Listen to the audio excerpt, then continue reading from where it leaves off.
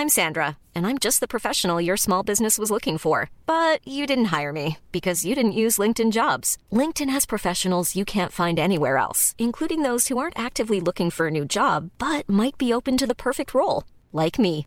In a given month, over 70% of LinkedIn users don't visit other leading job sites. So if you're not looking on LinkedIn, you'll miss out on great candidates like Sandra. Start hiring professionals like a professional. Post your free job on linkedin.com/people today. Since 2013, Bombas has donated over 100 million socks, underwear, and T-shirts to those facing homelessness. If we counted those on air, this ad would last over 1,157 days. But if we counted the time it takes to make a donation possible, it would take just a few clicks. Because every time you make a purchase, Bombas donates an item to someone who needs it. Go to bombas.com/ACAST and use code ACAST for 20% off your first purchase. That's bombas.com/ACAST, code ACAST.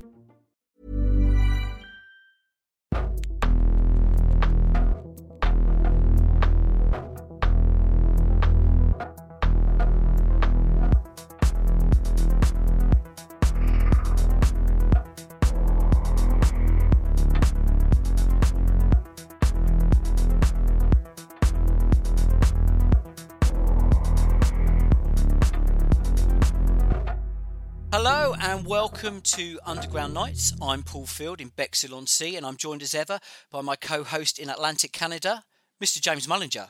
Hello! James, welcome back. Yes, it's great to be back. I must admit, I've never been so excited to be recording one of these. I mean, I'm always excited a bit, but this time I feel, because something obviously very dramatic happened in our growing and ever-enlarging friendship last year, in that we actually finally met in person after years of doing these podcasts together. Yeah, do you know what? That was such a cracking day, and you and Mark were very gracious, and then obviously you took us on with you into the pub in the evening, and Owen came along, our producer, who you hadn't met before. Yeah, it was just one of those wonderful. I mean, as you and I had said many, many times, we're doing this podcast together. We have so much in common. I consider you one of my best friends, have done for years, and then to finally be in a pub together, getting mashed up, me still hungover from the Comedians Guide premiere, and just us bonding, mate, and meeting Owen. It was awesome. So it was, especially when you seemed quite nervous. He's like, I'm really glad you're not a wanker in real life. yeah. Well, it is worrying. Absolutely. It turns out you are as much of a legend in the flesh as you are on the podcast. So, this is an exciting thing for us and our listeners that, regular listeners maybe didn't realise that we hadn't met in the flesh. And now we have. So now it can only get better. Yeah, no, it was a cracking day, and myself and Owen had a really good time. We're going to do a little bit of housekeeping before we get to the news. So... Yeah. James, you were over for Comedians Guide. How did it all go? What's been going on since then? Great, yeah, it was a joy, obviously, for me to kind of, I as regular listeners will know, I left London, England, almost 3 years ago and moved to Canada for a better life, a different life. It's where my wife's from, and I certainly never expected that my career to kind of take off in a way that it did, in the respect that I wasn't obviously working in films in England, and then suddenly get a call to say that, a script that I'd written with Mark Murphy a few years ago was being made into a film, and that obviously is about my early years in comedy is a weird thing to happen when you've left England behind, when you've kind of gone, fuck you, I'm leaving. And then suddenly this happens. So to come back for the premiere and be standing on the red carpet with Mark, who, I dreamed about making a film with when we were literally 12, 13 years old. And standing next to James Buckley and Richard Sandling, the comedian, who, a guy that I used to do gigs with to 5 people, literally a stone's throw from where the premiere was. All of those moments were absolutely wonderful. And, it was lovely to have so many nice comments from people, and basically, the reviews were mixed. And by mixed, I mean, people that matter, i.e. comedy critics, movie fans, seemed to love it. And broadsheet journalists did not love it, which is a very apt point for me to make before we go into, what this episode is going to be about, which is our best films of the year, because invariably the films that I love are not the best reviewed films. It's an odd thing when you read bad reviews of something you've spent years working on, especially because that used to be my job. My job used to be someone that, as a critic, I would for the most part, write nice things, because I've always been a believer that, nothing nice to say, don't say anything at all. So I tended to just write about stuff that I liked, which I don't know if that maybe doesn't make me a proper journalist or not. But I mean, to read a nice review of Comedian's Guide in Total Film was a dream come true. Make no mistake that picking up my favorite film magazine, the most reliable film magazine, and reading a nice review from them was amazing. I won't lie, it was quite gutting when Empire gave it a stinking review, because I grew up reading Empire magazine. Of course, it's a very different magazine now to what it was then. Then it was run by film lovers, film critics. I mean, the best film critics in the country wrote for it. Now it's shortlist staff. It's, people that were writing Walkman reviews for the carpet of the London Underground. Now writing film reviews. So it's quite odd. I mean, this is a magazine which I think the month before Comedian's Guide. Comedian's Guide, interestingly, they did claim to not be at all funny, which I I don't take that offensively, because I think it's a very odd thing to state, for someone to say that this film is not at all funny when, the comments from fans are that it's funny. I've sat in theatres and cinemas and watched people laugh. And the two only comedy critics in the UK, Steve Bennett of Chortle and Bruce Dessau of the Evening Standard, who watch more stand-up comedy than anyone, both commented on the fact that, unlike most films about comedy, it was very funny. They didn't say it was perfect, but they definitely said that it was somewhat realistic about depicting this kind of ridiculous life that comedians choose. So, it was an odd thing to have someone from Empire who's not really a film fan, not really a film critic, say it's not funny. And this is the same magazine which the month before gave Bridget Jones's Baby 4 stars. and most shockingly, commented on how brilliant the script was. And then they plucked out what they deemed to be the funniest line from this film, which was a line that Emma Thompson wrote for herself, which they claimed to be genius, which was how this character says how her ex-husband commented on watching his wife give birth was like watching his favourite pub burn down.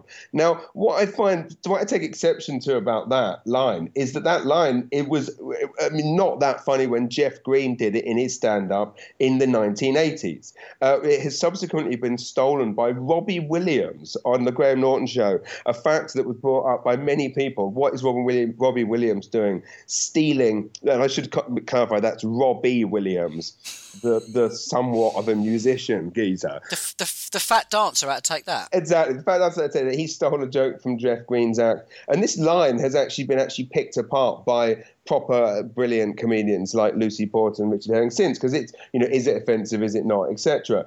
So for Emma Thompson to then blatantly steal that line, it's a very well-known line if you have any knowledge about stand-up comedy whatsoever. For Emma Thompson to steal that line, put it in a film, and then for Empire to give that film, which is, and I am a sucker for rom-coms, but that film is fucking awful. To then comment on that being the cleverest line and give it 4 stars, and then a month later to kind of slag off our film, made me feel a lot better about it. It's just disappointing, really, that Empire has become what it has. In fact, I might liken watching the way Empire magazine has become is a bit like watching your favourite pub burn down. Ouch. Do you know what? I have seen you tweet that you get Empire and Total Film. Yeah. I don't buy any of these magazines, and do you know why? Because they're all fucking shit, and they just make me really, really angry. Especially Sight and Sound. That makes me a special kind of angry. Yeah, Sight and Sound's an odd one. And again, I mean, I do read all of them. Sight and Sound's odd. It's odd how it gives the full plot of every film from beginning to end. Like who wants that? Who wants literally the twist? But, Sight and Sound has their purpose if you're a film scholar. Total Film, I tell you what, is excellent for highlighting. There's a brilliant British movie, very low budget British movie called Hard Tide, right? It is very, very good. And they gave it 4 stars, which made me hunt it out. And I think The Guardian were nice about this film as well. It got 1 star in Empire everywhere else. And it made me hunt out this film. And I've watched it half a dozen times since. Absolutely love it. And now will follow anything that writer-director does. So, I mean, Total Film has on their cover, the world's most reliable film reviews. Nobody's perfect, but I would say Total Film are the most trustworthy. It's written by film critics. written by film fans for film fans. And I don't get the feeling that they're happy for Empire to take all the high-paying advertising and exclusives in exchange for good reviews. They're happy to kind of, I think, just be decent, which is why Total Film, continues to grow and be successful. But it's nice to hear you don't read any of them, and you're the biggest, most intelligent film fan I know.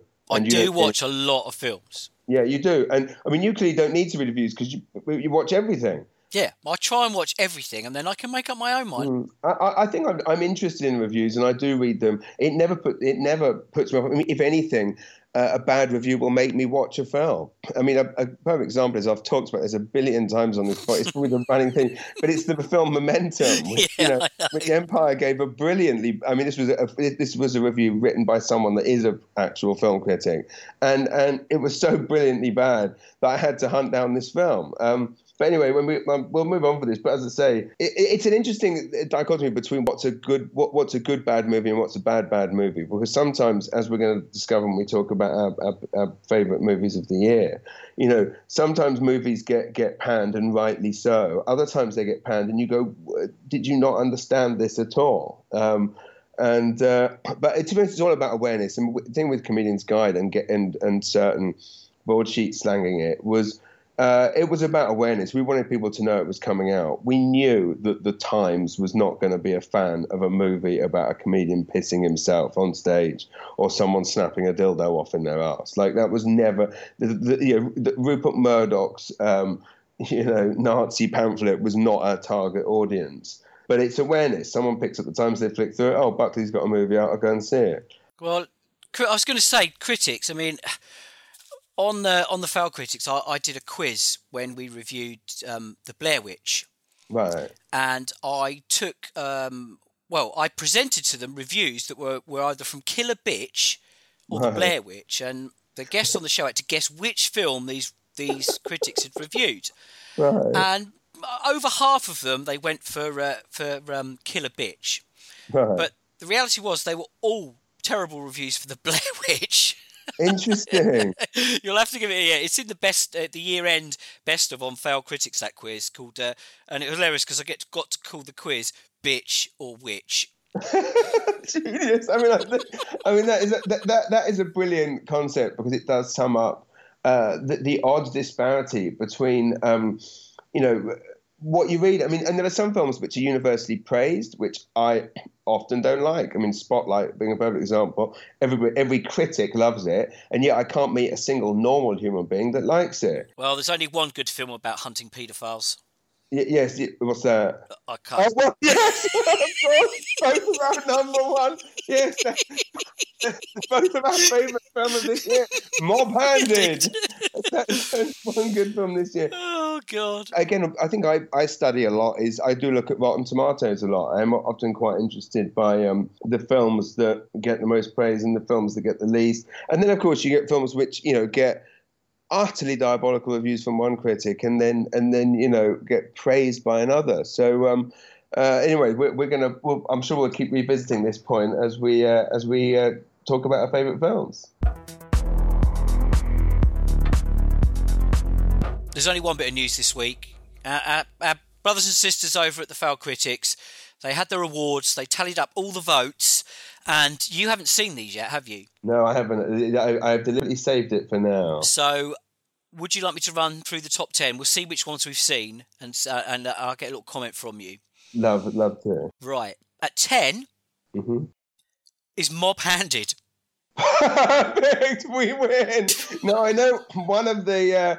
I know. Well, at least one member of the Fail Critics crew did threaten to resign if that happened. I can say. I mean, I'll talk about it in detail later. Mob Handed. We've talked about it on this podcast before. People must check it out. It's a British, low-budget movie about hunting paedophiles. It stars Chris Ellison very briefly, and he is the biggest star in it. There's other members of the Bell. This film is majestic. I mean, there's bad and this is it's hard to quantify what is bad because, I mean, people often say the mark of a good movie is a movie that you want to watch once, twice, three, 4, 5. You want to watch it. I've watched it about a dozen times. So there's one point. Another thing people always say is, it's a movie you can't get out of your head. It will chill you. It will haunt you for days. Well, I mean, I saw The Witch, the film, just The Witch. And I thought about it for a day or two. Mob Handed, I probably think about every day. So if what quantify, and I mean the theme song I sing all the time, Shake It. So, what quantifies a great film? Well, Mob Handed would tick all the boxes. However, I'm almost certain it isn't a good film.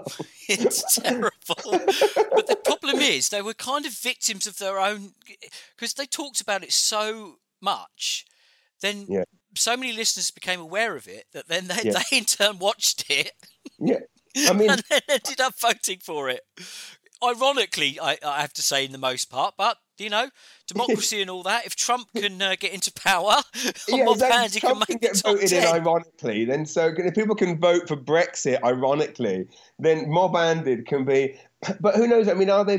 Not everyone is being ironic. Like I say, I mean, I do enjoy that film more than most, so therefore it is one of the best films of the year. Good on you, fella. This is the proof. This is the. I did say to people when I was telling them to vote not for that, when I was telling people to vote in the Failed Critics Awards, I said it's the only award that matters, and so far this has been proven correct. Yeah, well, the votes are all weighted where you had it in your top 10, so that got 46 points, Mob Handed. On 47 points at number 9 was Rogue One, a Star Wars story.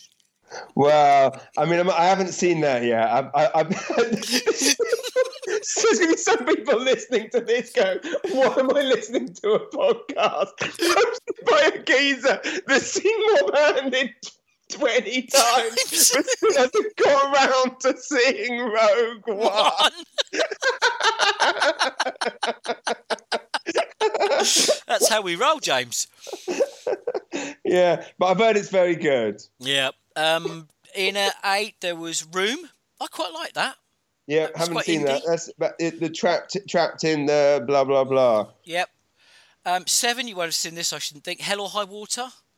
Yes, I've seen it. I've seen about 20 minutes of it. That's going to be a running theme tonight, I suspect. Yeah. For me as well. I've seen 20 minutes of that. Hell or High Water is one of the most. Well, again, on the Rotten Tomatoes aggregator, I think it's the second or third best reviewed film of this year. I'm used to seeing films like that because I watch a lot of straight-to-video trash with, Dolph Lundgren and Nicolas Cage in it. So I've seen that film about 1,000 times. I just haven't seen it with, stupid Hans Zimmer-esque themes over panning shots of this, that, and the other. Boring. It was all right, but yeah, it wasn't great. I mean, it certainly wasn't nowhere near my top 10. At 6, Captain America: Civil War. Oh, interesting. In what way? They're all the bloody same. Well, that's the thing. And I will, again, we'll probably get revisited later. As I understand it, How to Make a Civil War is the best superhero movie, which means it is on my Netflix to watch list. So it is doing better than most superhero movies. Just actually as research for this, but also just research for live, I did finally watch Batman vs. Superman 2 or 3 days ago. And I don't quite see what the problem is in that I don't really like superhero movies because, as you rightly just put it, they are all the same. But I'm watching Batman vs. Superman going, yeah, it's the same as all the others. Like, why do you all think this is so much worse when it's just as dull and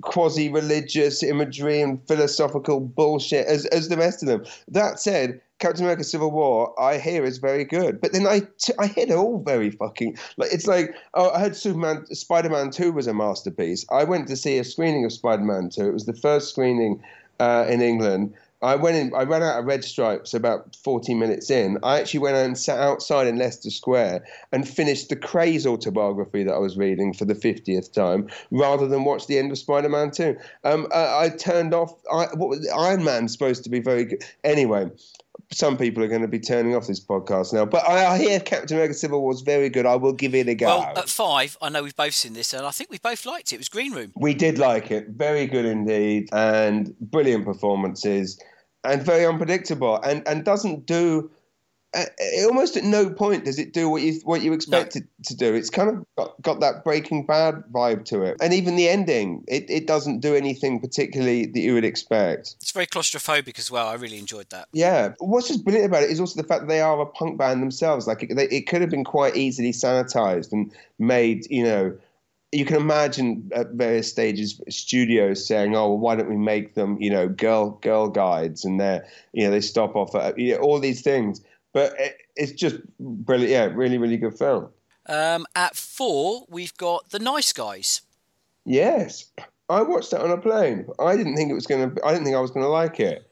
That must have been edited if it was on a plane. No, I don't think it was. But I didn't think I was going to like it, and I did really like it. And when you read about so and so has charm together on screen, it's like, well, yeah, you bloody hope so. But they actually do. Yeah. And I also really like the fact that they're unapologetic alcoholics, which is quite refreshing to see. That final scene actually was brilliant. I'm agreeing with this list. Very, okay, very well, the top 3. Can you guess any of the top 3? Would it include Netflix docu-films? No. This is fairly commercial, popular. Can I guess any of them? The Witch? No, way more popular than that. So at 3, you've got the other paedophile movie, Spotlight. Oh, no. Oh, yes. Oh, no. No, keep your powder dry, James. Keep your powder dry. Do you want to guess the 1 and 2? Come on, you must be able to guess the 1 and 2 here. Spotlight, just for the record, is the worst TV movie. The most boring bollocks. I mean, I thought the only people that liked it were critics because it makes it look like their job actually means something. Who the fuck voted for Spotlight? Who were normal people that have to go and work for a living voted for those anyway? Sorry. A lot of people voted for it. That's unbelievable. Yep. Brainwashed. Well, at 2, I know you've watched half of this, I believe, Deadpool. Oh, I finished it. Ah. Yes, that is quite good. You sound surprised then. Well, the thing is, I mean, the one thing I have to say is that Ryan Reynolds is a genius. And I say that because he is in one of my favorite, funniest, one of my top 5 funniest films of all time, which is The Change Up with Jason Bateman. You might not have heard of it because it got 1 star in every single publication. It's absolutely amazing. Ryan Reynolds kind of plays the same character, actually. So I prefer The Change Up because he gets to be that character and then he gets to do it inside Jason Bateman's body as well. Well, that's obviously Jason Bateman acting. I'm getting too swept up in the plot there. I know. I have seen it, but it was a while ago. I don't really remember much about it. But I mean, but Deadpool is very funny, and also it's kind of an awesome story that they make this kind of filthy R-rated superhero movie, and it ends up being the highest grossing superhero movie of all. Yeah, because didn't they shuffle it out in sort of February, March time when they thought nobody would bother to go and see it? Yeah, I think they had no hopes for it at all, and it ended up being just massive. The good thing from that, though, is that hopefully the knock-on effect is that some of these superhero movies, they will kind of up the kind of less child-friendly aspect of them. I agree, but there wasn't. But the geezer that's making all the Superman films now, Zach Thingy, what didn't he rate Watchmen? And even though Watchmen was divisive, I seem to remember thinking it was bloody awesome when I saw it. I loved it. Zack Snyder. And that didn't kind of continue. That didn't carry on in his work. People just still sanitized shit for some reason. But Deadpool was good. I think what was disappointing was the fact that Deadpool then did by the end resort to what I imagine an Avengers or Captain America movie is like at the end, if I ever saw one. Okay. The number 1 film on the Feral Critics Awards was Arrival. And I haven't seen it. Oh. No, I haven't seen it. So I can't comment.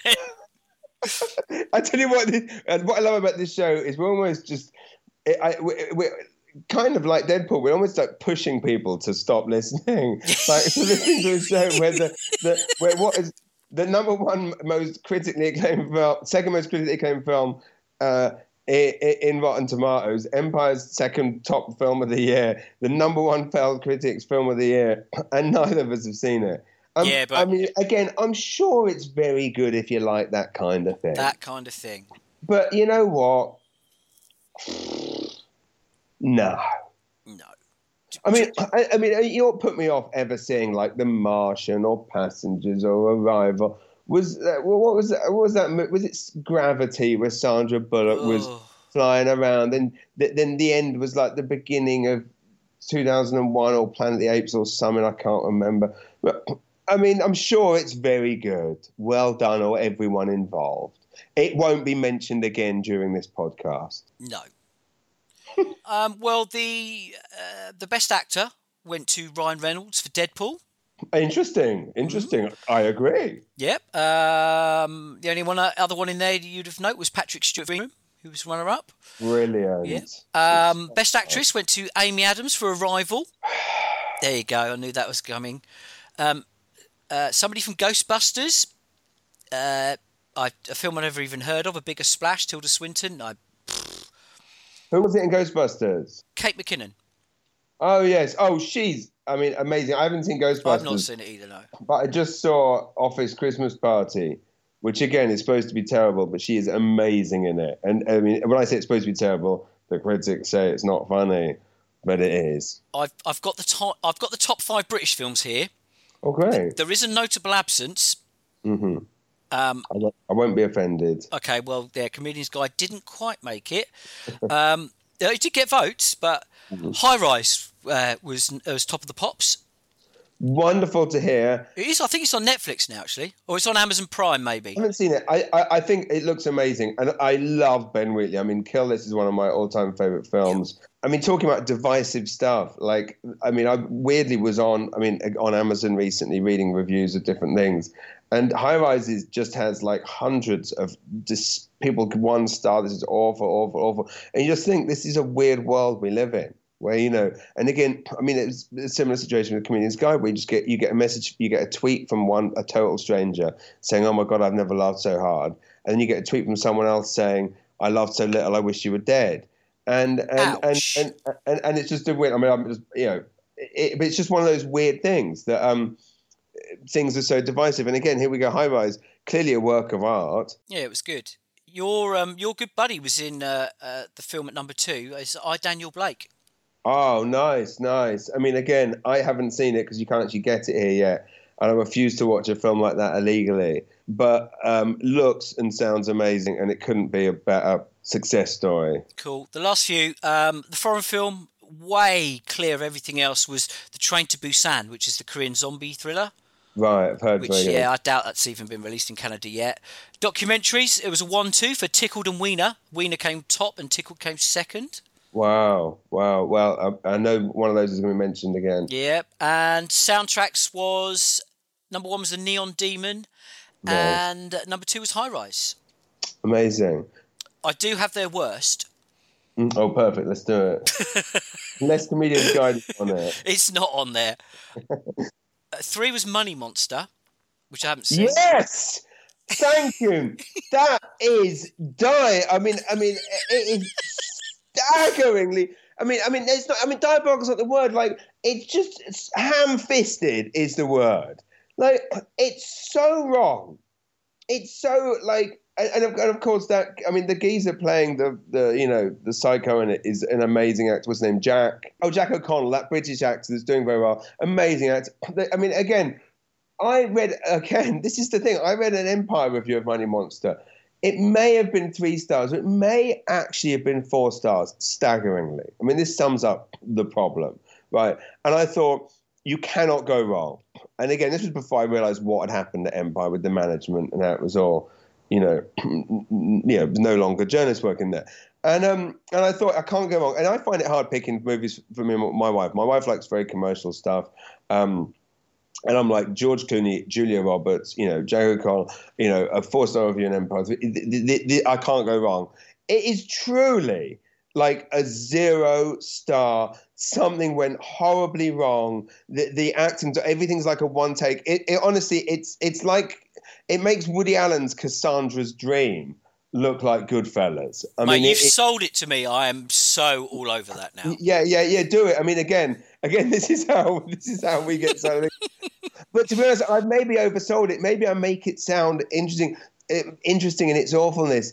I mean, it kind of is. It's kind of like an extended, TV shopping commercial. I don't know. Today, rather than watch what is one of the best documentaries of the year, Tickled, today. I didn't have time because I was too busy finishing John Travolta's I Am Wrath. Oh, God.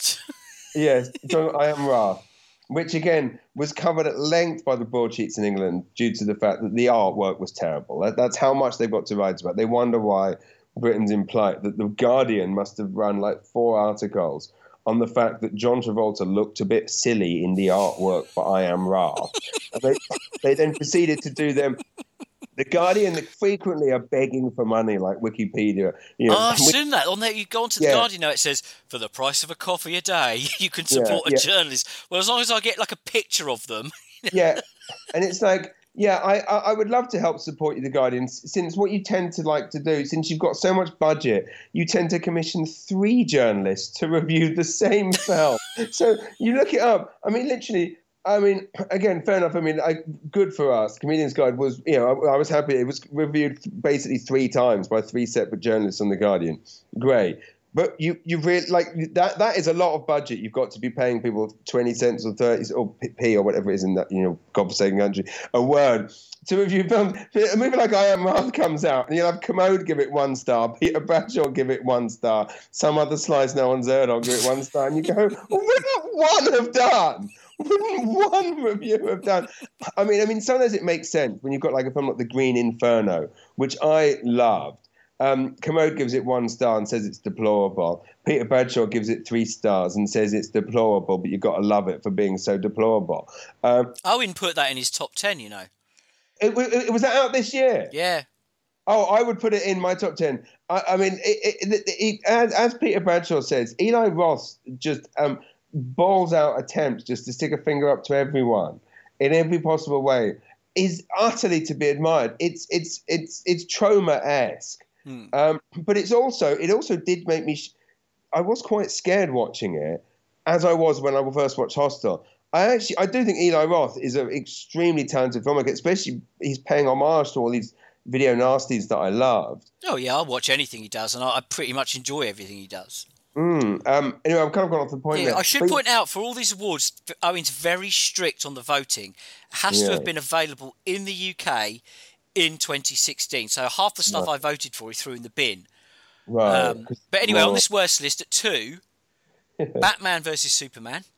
Right. Again, I think I made my feelings clear on that. Yep. I don't personally think it was any better or worse than most superhero movies. I mean, there was one sequence which, please, people, have a look at this. I put this on Twitter and Instagram the other day.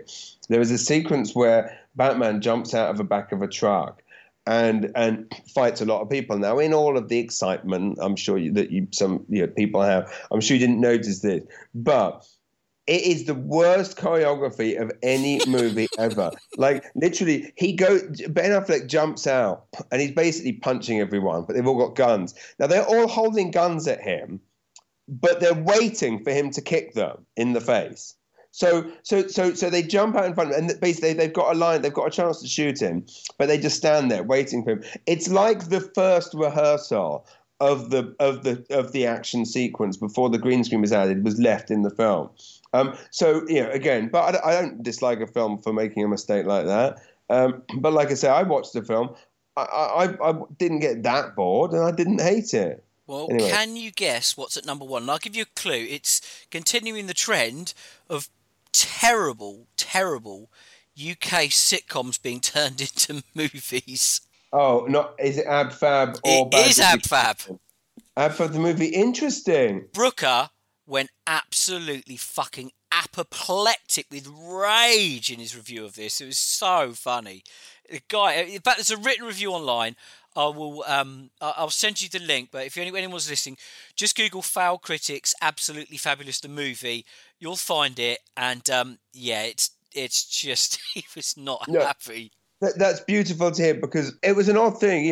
Comedian's Guide came around about the same time. We were trying to do something different with a storyline that hadn't been done before, all the rest of it. And then when movies like Bridget Jones's Baby and Absolutely Fabulous come out, that are also British movies with 10 times the budget, with many, many more minds behind them, And in my eyes, they are significantly worse than the film that we made. And then I see those films get, 2, 3, 4 stars because of nostalgia, or basically because, let's be honest, the critics want to carry favour with those directors and those stars. That's what it comes down to. So to see Ab Fab get nice reviews was an odd thing to happen. Well, not at Foul Critics, it didn't. Well, thank fuck for Brooker. That's what I say. And just a quick thank you there to Owen for supplying all of the very comprehensive data in that spreadsheet for the Foul Critics Awards. We're going to take a short break. We're going to be back with our biggest disappointments, our biggest surprises, count down our worst 3 of the year, and count down our top 5 of the year.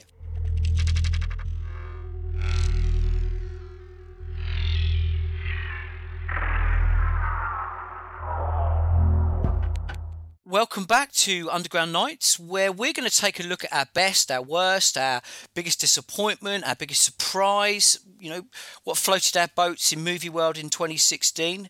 But we're going to start with what was our biggest disappointment.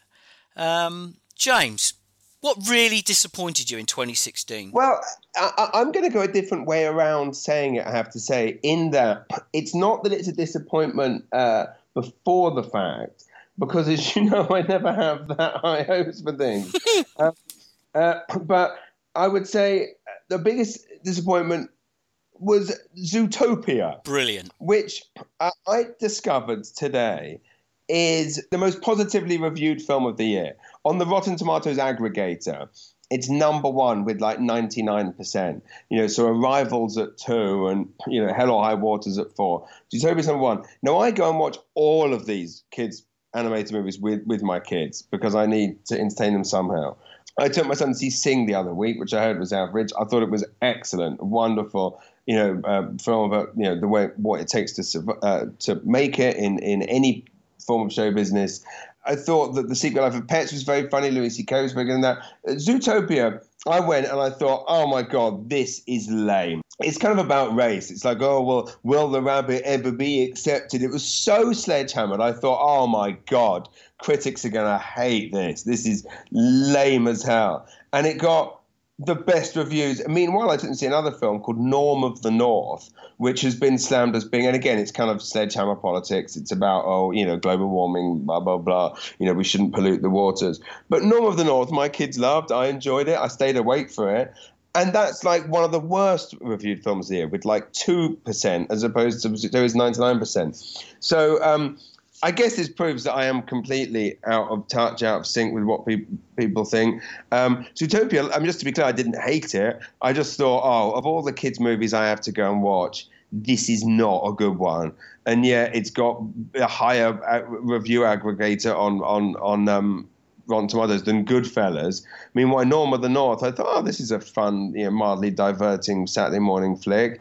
And it's one of the worst reviewed films ever. Again, got worse reviews than Mob Ann did. Well, let me while we're talking about animation, I have to mention, Owen tweeted this today, actually. One of the Foul Critics, a guy called Callum, always reviews animation. Right. And he did a written review on the website for a film called 2x2. Oh, right. Which I've not heard of. But it's had 13,500 views. And all the comments are from angry mums. No way. I'm telling you, go onto Twitter, look at the Foul Critics feed, follow the link. It's absolutely amazing because Callum, to be fair, he reviews them as a critic. He's not reviewing them as a child.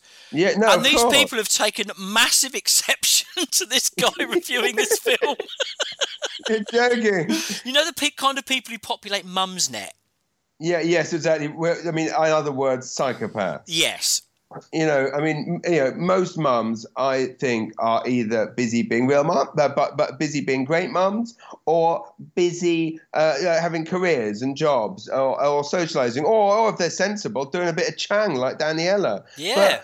This one, listen to this. Sounds to me like critic Callum Petch leads a miserable life and finds enjoyment in the unnecessary bashing of children's films. My daughter loved this movie.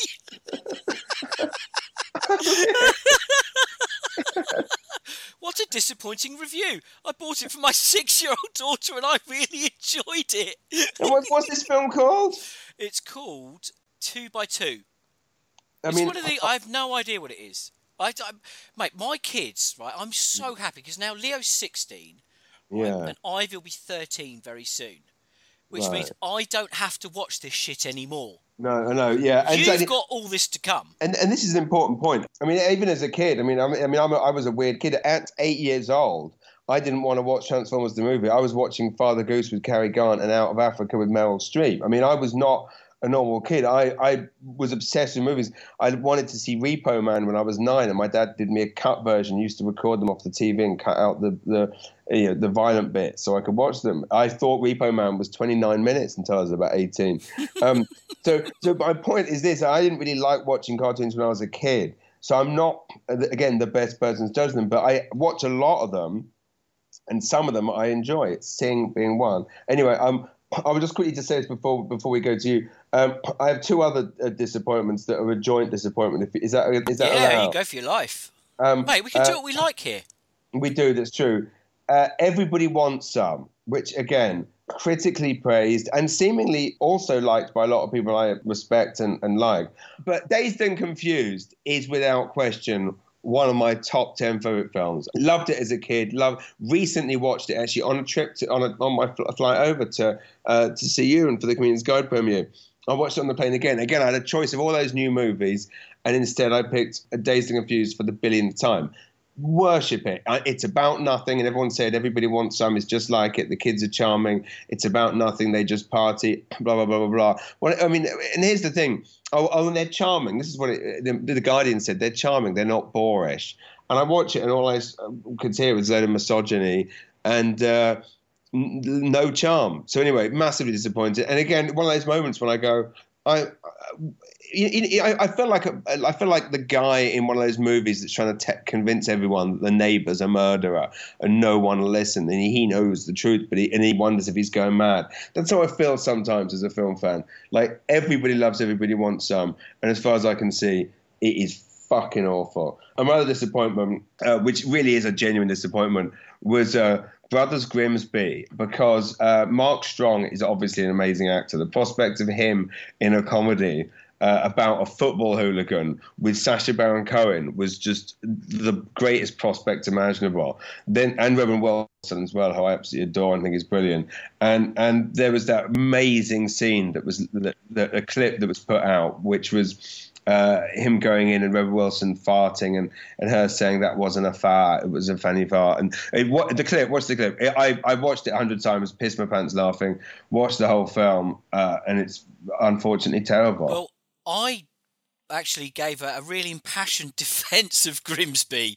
I thought it was just called Grimsby here, not the Brothers Grimsby. Sorry, yeah. And because people were saying that he's just making fun of poor people, but he wasn't. He was making fun of all those fucking Channel 4 misery porn documentaries where we talked about, Britain's fattest rapist and all this kind of stuff. They do. They are on all the time. All right, mate, you'll have to listen. There's in the best of, I think, Owen has put that in there, the Foul Critics Best of the Year, and I have a proper rant about, not that it was amazing, but the reasons that people gave that it was terrible were completely wrong. And I 110% agree with you. My disappointment was just that scene was hysterical. And then there's obviously famously that Jimmy Fallon thing where they showed them the elephant's vagina scene and they were all looking horrified. I mean, that scene is somewhat genius. Like, to get a reaction like that, any film that can get a reaction out of an audience like that is amazing. I was just disappointed. To be honest, I was actually disappointed about the fact that his role as a football hooligan was kind of underplayed. It wasn't, when I was told he plays a football hooligan, I thought there was going to be a lot of hooliganism jokes in there. And unfortunately, it didn't. But then I guess I've got the Hooligan Factory for that. Do you like Freddie Got Fingered? You know what? Despite the fact that he's a Canadian comedian, and I don't know if I've seen it. I think I may have seen it when it came out. But do you like it? I do, but you may have seen it when you were having a jolly good time. Yes, exactly. To follow where you're going with it, I probably would like it. We'll put that on your homework list for the next recording. James to watch Freddie Got Fingered. Freddie Got Fingered. Again, you don't hear that on many podcasts. So, what was your disappointment? Well, it was the Blair Witch. Right. I really like the original. I remember when it came out, I was working in the city, and we used to go over to Soho to this Chinese hardware shop that sold DVDs. Yes, I used to go there. Yeah, in the back. You go to the back. Yeah. And they weren't that subtle about it, were they? Oh, I don't want to do the accent because we'll get done for racism. But he'd say, you've come in for a kitchen scrubber. Would you like some DVDs? And I remember because a DVD player cost a lot of money back then. Yeah. And I had this bloody thing that I had to screw into my computer from Creative Labs. It had these speakers on these plastic stands, and even this slot probably cost £300 or £400. But fuck it, I had a DVD player in my house. Right. And this guy sold me a copy of the Blair Witch Project. At the time, I didn't know what a cam was. Right. Oh, it was. You can't watch a cam of the Blair Witch. I mean, that is too meta. That's way too meta. A cam of the Blair Witch. But do you know what? I got the idea. With the lights off, and I've seen it. I've seen it since on a proper copy. It's not my only viewing. I know. Well, yeah, I would hope so. Since you said it's one of your favourite films, but that is like having a wank over yourself having a wank. I mean, that is too meta. And do you know what? I when I heard that Adam Wingard had taken control of this, I was like, oh, do you know what? That could be pretty good because Your Next was pretty good. It was, yes, an 18-rated horror, and I really liked The Guest. Yes, me too. Love The Guest. I like the soundtrack. I bought the bloody score, and then separately bought all the music from it. And he did all the stuff he did on those anthologies, VHS, ABCs of Death, VHS2. Loved all of that stuff. Did he really? That's so interesting. I didn't realize he did it VHS2 because one of the anthology films that's in VHS2, I believe, is, I just discovered this all today, which is what I was tweeting you about. These amazing Atlantic Canadian filmmakers, maritime filmmakers, one of which is from the same city as me, that made that movie that I sent you the link for. The one, what was it called? The Tree something. Yeah, exactly, right. He works with the director, or he produced Hobo with a Shotgun, and the director is, anyway, one of the movies was the VHS2 trilogy. It's funny how things come full circle. Well, you've not seen... Treevenge, that's it. Yeah. You've not seen the new Blair Witch, so have you? No, I haven't. But it's interesting to hear that you were disappointed because when I heard about it, I assumed it was going to be terrible. Then I heard it was absolutely balls out terrifying from a few horror websites that I do really respect. So it will clearly be a disappointment for me if I don't like it because I thought it was going to be shit, then I heard it was going to be amazing. Now I think it's going to be shit again. So a lot of it's down to expectation, obviously. Well, as we touched upon earlier, I managed to convince two fans of the film that reviews for Killer Bitch were in fact right. actually from the Blair Witch. It is terrible, terrible. But this is interesting to hear because I thought it got quite good reviews. Do you know? See, this is the thing because I don't get involved with reading these magazines and stuff. I don't have any preconceptions about what other people are thinking. I just go in, watch it. The thing that really, really lets it down is it's really loud.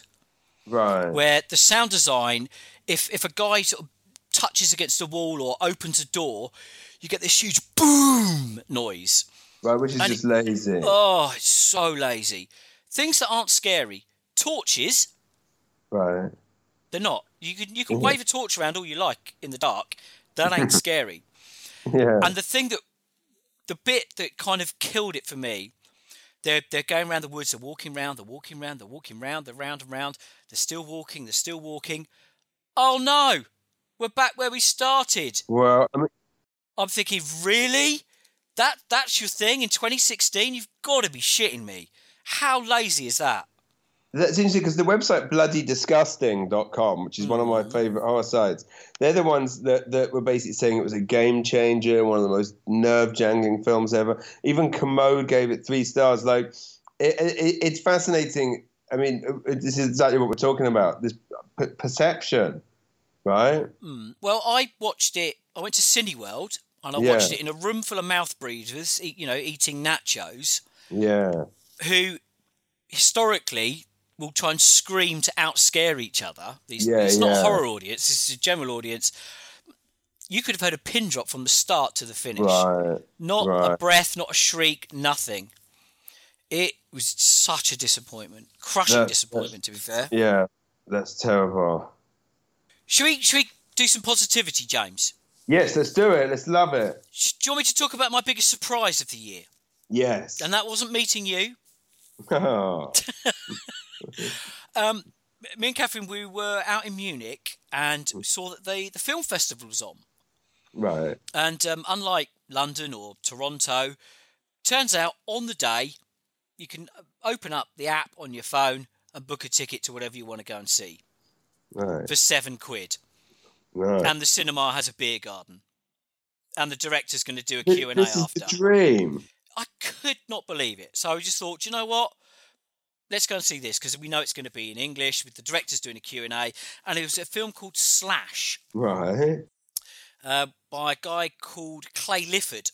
And it touches upon and explores the world of fan fiction. Nice. Erotic fan fiction. And the Slash fan fiction in particular focuses on same-sex erotic fan fiction. Right. You've got this 15-year-old school kid who dabbles in writing this stuff. All the time he's kind of suppressing what are clearly sort of homoerotic urges. And his kind of classmates grab hold of his pile of notes and read all his stuff. And, immediately turn on him, call him a bender and stuff. He becomes ostracised and he meets an older girl in the school. Mm-hmm. And it turns out she writes this stuff as well. And they kind of go on this kind of madcap adventure. Now, it's really, really easy to pick on these people. Right. There's so much low-hanging fruit, James. Yeah. Do you know anything about this? Have you ever heard about this stuff? I haven't heard about the film. I mean, I know obviously a lot about fan fiction, but I did not. I didn't know nothing about this film, but I'm definitely going to watch it now. So, I've got an example for you here, and it's called "Cookie Monster and Clay from the Sons of Anarchy." Oh. Subtitle is "Cookies Like Crack." Clay's head resting against the soft, furry expanse of Cookie's chest, and Cookie's hand on the man's shoulder. Baby Bear's blanket nestled between them. Are you excited yet? I'm loving it. I mean, I am, because, as you know, I'm a massive Sons of Anarchy fan. I've just finished all 6 of the full graphic novels of Sons of Anarchy, and I'm looking for more stuff. Cool. So this could be the thing for me. Clay want this? Yes, Cookie, I want this, he assures the monster, smiling and raising his ass up in the air. Is this one that is what's the point of the film? The film explores the world of fan fiction. They go to a conference. They have like a Comic-Con for fan fiction. He competes in it. Michael Ian Black's in it as a slightly pervy judge because this guy's clearly underage. Okay. But I found it absolutely fascinating, really funny, without them making fun of the people involved. Right, which is like very important. What I've just done now, because I just can't resist. No, but when with content like that, you almost don't need to, because it's very easy for a documentary filmmaker to make fun. No, this isn't a documentary. This is pure fiction. Oh, I'm watching this. You are. I think you'll. It's way more gentle and way more understanding than you're probably imagining, because, as I said, they don't go after them in any way, shape, or form. And I because I said to him in the Q&A, how much of a temptation was there? Because there's so much low-hanging fruit here. Yeah, you're talking about Gandalf on Spock action. Yeah, and it's interspersed with these kind of sci-fi clips of what he's been writing in his imagination. So you've got these 2 imaginary sci-fi characters who are having a homoerotic fights and oiled up and grappling, and it's hysterical enough without them making fun of them. Interesting. It has 94% on Rotten Tomatoes, which is extremely high. I think this is going to struggle to find an audience because it's one that critics have seen, but I don't know anyone else who's ever seen it or heard of it. Well, I'm definitely going to watch it now. And so please, everyone listening, clearly this should be checked out. Yeah, absolutely. I mean, clearly everyone agrees with you. What was your biggest surprise of the year, James? I've talked about it at length before, so I won't go too much into it, but it was Dirty Grandpa. Beautiful. Which, again, just fits into this running theme that I will stop going on about soon, of a film that was, without question, one of the worst reviewed films of the year. I mean, specifically, again, Mark Kermode, very entertaining, not so much a film critic anymore. It's entertainment, isn't it? Watching him slam something, it's very telling when you look at I love the Kermode reviews.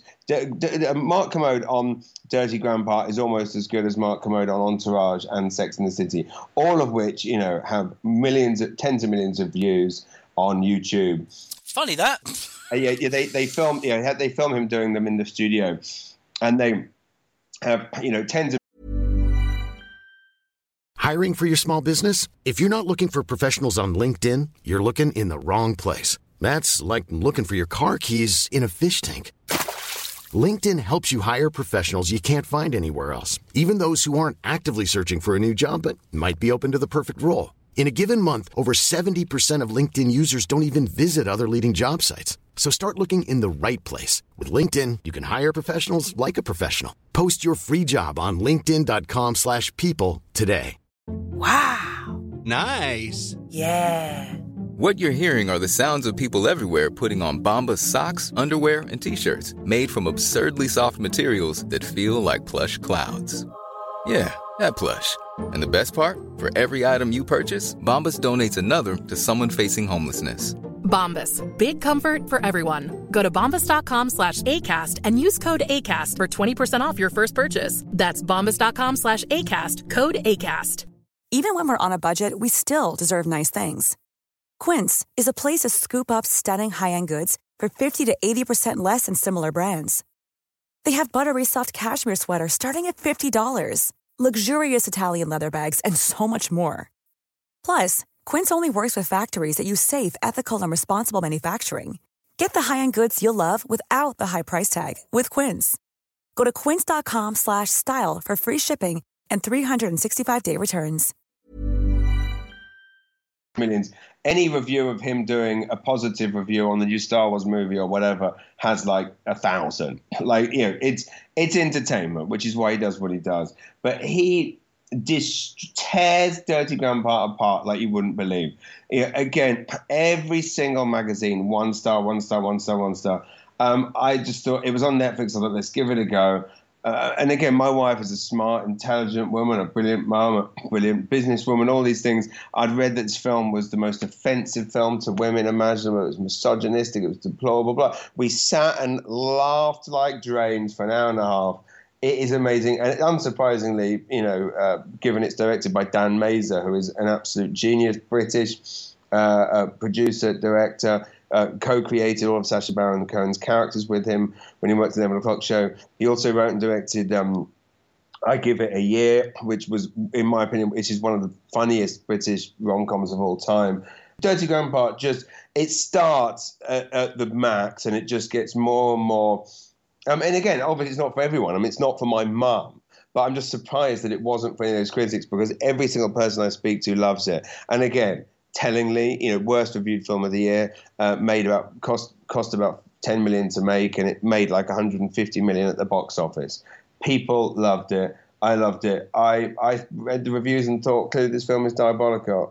Like The Change Up and all these other movies, it's not. It's absolutely hilarious. Unless you are. And, that people always go, I'm not a prude, but, well, you are a fucking prude then, if you've got a problem with an old man masturbating.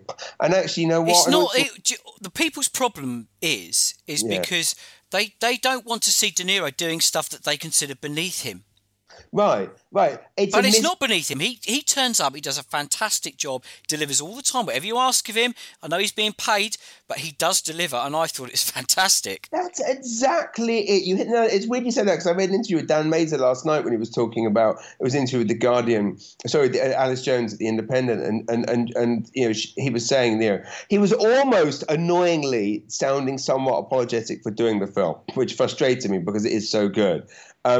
But I felt like he was saying, well, of course I agreed to do the film. They told me De Niro was on board. What am I going to do? And he makes some funny comment about, I can stay in England and make a comedy with Angie and Den from EastEnders. One with Robert De Niro and Zac Efron. Which makes perfect sense. But it's like, no, don't apologise for it. And he said he read the script. He didn't write it. So he read the script and he said... and De Niro's agreed to do all this, and they're like, yeah. And he's like, right then, let's, of course I'm going to do it. Which I don't think he needed to explain why he did the film, because he is actually perfect for this film as someone that, worked on Borat and everything else. But you're right. Who was it? I remember Ben Elton once saying that the reason he's so hated is, he says, because obviously the famously Ben Elton is a sellout. He was Mr. Left Wing, he was hated Thatcher, and now he's a part of the establishment that sucks up to the royals and is a millionaire. And a defence he put out recently was, he said it's a complete misunderstanding of his earlier work. He said, I was 22. I had a sitcom on the BBC. I was hardly anti-fucking establishment, was I? Right? And it's like, yeah, you know what? You've got quite a good point there. And similarly, like De Niro, it's like what De Niro does is turn up and give a job his all. It's not beneath him. He's an actor. He needs to work. But also, all of this bullshit, here's what I think. I actually think that his performance in Dirty Grandpa is better and more multifaceted than his performance in Taxi Driver. Fuck you, critics. Perfect.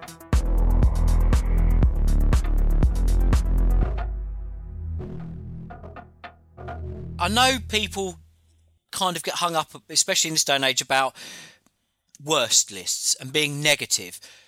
Let's just put this out there. We ain't going after small, jobbing, independent films who've got no money, who are struggling, are desperate to get their product in front of people. We're all about, that's what this whole podcast is about. Our worst lists tend to focus on people who should know fucking better. I agree. But to be honest, just to be clear, the reason we're not... we probably would target those poor jobbing filmmakers if they made bad films. But unfortunately, I don't think they don't make films as bad as London Has Fallen. So that's why they're not on the list. The young jobbing filmmakers are on the list because we've seen their shit, and either we liked it, either we loved it, or we thought it was okay, but we didn't hate it. Whereas what we're about to talk about is what we hate. Yes. Well, I'll go first here, James. My number 3 on this list, we've got Ben Affleck. We've got Anna Kendrick. Yeah. We've got J.K. Simmons. We've got Jeffrey Tambor and John Lithgow. Right. It's The Accountant. Right. Which, again, I haven't seen. It looks boring as fuck. It's not boring. It's really, really goofy. Right. But it doesn't realise it's being goofy. And here you've got a massive problem. It's also dealing with... I think the best phrase I've heard it described as is an Asperger's action film. Right, I've heard that he has. Is it Asperger's he's got, or somewhere on the spectrum? Yeah, he's on the spectrum, right? Which having had some experience of that, I mean, the prospect of that I found quite offensive anyway. I mean, obviously, as proven, I'm not offended by things as such, but I just thought, if you want to make a dumb, stupid action movie, for starters, Affleck, you've made enough of them. I mean, this is the thing, right? I had never quite understood why these movie actors are churning out so many films. Affleck did not need to do this, did he? No, he did not need to do that. He's just made what I believe is a gangster movie that he's directed, that is a period piece, that clearly was going to be a lot of work and prep work. He's supposed to be writing and directing a Batman movie, just done Batman vs Superman. Like, why do this? I was expecting Argo. Right. This is not. It's not in that vein at all. Basically, here's my thing: if all these people made half as many films, there'd be twice as many good films. I just, there's no reason for this to exist. Right. The cast should be ashamed of themselves for being involved in this. Yeah. It's so unbelievably goofy. You've got an accountant, a small town accountant, who on the side uncooks the books for the mafia. Right. We've started this twice, and I'm not going to lie, I didn't actually finish it, so I've no idea what happens at the end. But it turns out he's a gun-wielding ninja. Oh my God. And he's autistic, and he's an accountant, and he works for the mafia, and he gives his money to charity, and he does sums. And when you do sums in a film now, they have to be done on the window in a pen. Yeah, that's true. Right. I'm calling a moratorium on that. No more. And also, if they want to be, I mean, oh my God. This is like that film with the Stafe. There's a spy, and he was a dustman. Yeah, I mean, this is the problem with these movies. Is no thought goes into them. Like, we had a few moments in Comedian's Guide and again, this is a next to no budget film, you know, with lots of people working very, very hard for next to no money, where we would be able to have a moment, and we'd go, oh, you know what, this actually isn't going to make sense if this person does this. We need to change it. Like, we would fix stuff, and as a result, the one thing you can't accuse that film of at any point is any moments where something isn't logical or whatever else in the fantastical world that the film is set in.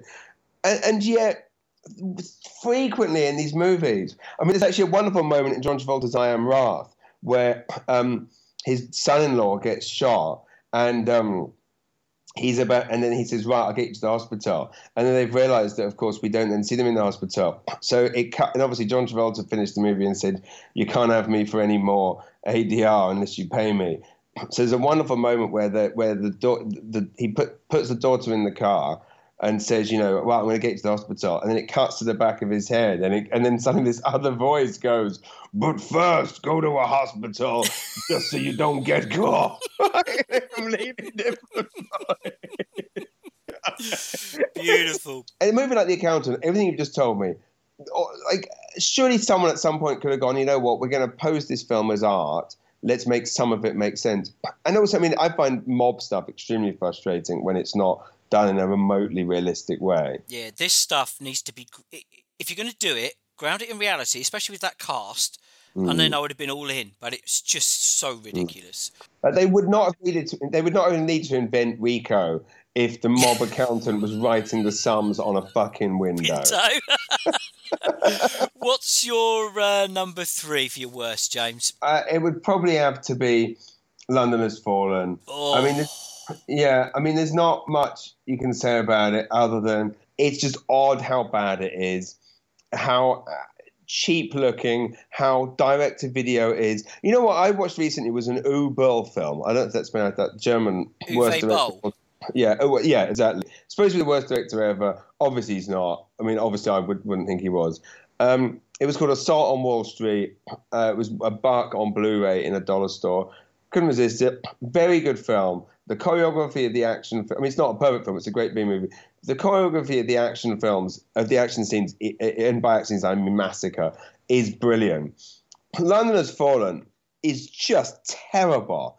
From the first 5 minutes are maybe okay before there's any, but also the other thing is, and again, I mean, this does sound somewhat moral, and I don't want to go at all commode, but I do question, we are living in a time when the world is burning. I can't get much entertainment out of just watching a city I know and love just be massacred without a plot or any investment. There's no reason for it. And the CGI is also not very good. And I know, and I hate the kind of people that say things like that. But I don't mind watching, vicious horror movies. But I do have a problem with these terrorism movies, unless there's something good about them. That's really the point. It wouldn't bother me if the film was good. It's just shit. That's my number 3. Well, my number 2 it's a joint number 2 for someone who I have no idea why they still keep letting him make films. And that's Ricky Gervais. Yes. Who delivered Special Correspondence on Netflix and Life on the Road, the David Brent film. Now, I haven't seen Life on the Road. I don't know if I could sit through it. I just find the whole Brent thing painful. Special Correspondence, however, was truly awful. And it really, I think it's the beginning of the end of the Netflix bubble of let's give creative control. We've touched upon this before. Go on, I know what you're going to say. Yeah, like Netflix, like Gervais said in an interview, Netflix are great. They don't have, there's no involvement from them. They don't tell you what to do. And it's like, well, that's great when you're dealing with David Fincher, right? But it's not great when you're dealing with Ricky Gervais. Ricky Gervais needs to be steered because, contrary to popular belief, 90% of his creative output has been absolutely terrible. Now, yes, 5% of it has been absolutely brilliant, but this is not a good hit rate. If you were a fireman and you only, put out, 5% of the fires that you were sent to put out, you would not be very high up the list for Employee of the Month, right? Clearly he does need some fucking, directing and people be involved. I'm not a big fan of it. It's tough. It's tough for me leaving England, the country where James Corden and Ricky Gervais were detested by everyone with a brain, to have to move to North America, where for some reason they don't seem to be able to tell when British things are shit, which has been great for me. It's partly why I moved here. It's partly why I knew. We build them up, shit on them, then ship them to the States. We don't build them up. We didn't build Ricky and Corden up. We did at the start because they were doing when they did good things in Britain. They did good things. The joke that I was just going to make was simply the fact that I thought there must be a career for me in North America, given the fact how much people here seem to like shit things like Ricky Gervais and James Corden. And it's staggering to watch people. Like, to me, when I watch Corden do that show now, it's the same as, to me, it's still the same as when he did the Brits. Like, I still just see like an idiot shouting. And to any Brit watching it, that's what it looks like. But for some reason, Americans watching, the British accent does go a long way here. Anyway. I just want to quickly touch upon Gervais because for me, where it all went wrong was actually back in 2009 with the invention of lying. Now, have you seen this? You must have. Yeah, again. Oh, my God, mate, he managed to get Jennifer Garner, I know, Jonah Hill, Louis C.K. and Rob Lowe in a film with fucking Barry from EastEnders. Now, that should have been quite funny, but it wasn't. I know, it was just fist-chewingly cringeworthy, awful. I was a big fan of his at that point, and wanted to like that film, and of course thought I was going to, because again, I was a fan of Louis C.K. then as well, but before everyone else knew about him. I'd seen him live at the Comedy Store in LA, at the Improv in LA, and I honestly thought that I was going to love Invention of Lying. The weird thing about it, as well as it being not remotely funny and being an awful plot and everything else, was that it was really awfully made. Gervais prides himself on this thing of like, that he'll always finish filming at 3 p.m. It's the Woody Allen way of filmmaking, and it's like, yeah, we can see nothing's lit, the sound isn't great. Like, you know what I mean? Like, filmmaking's not supposed to be easy. And this is the weird thing. It's, these people that pride themselves on, everyone takes a 3-hour lunch and everyone's done by 2 p.m. and all this. It's like, yeah, we can see. Yeah, no, needless to say, I'm not a fan. And Special Correspondence, as you've already said, was absolutely fucking dreadful. Like more so than almost anything else we're talking about today, it was like, how did this get made? Dreadful. Yeah, and Life on the Road was just the whole. I had this thing at the time when I saw it on the opening night, and I reviewed it on Foul Critics, and I said, "This is a vanity project because Ricky Gervais wants to have a record out."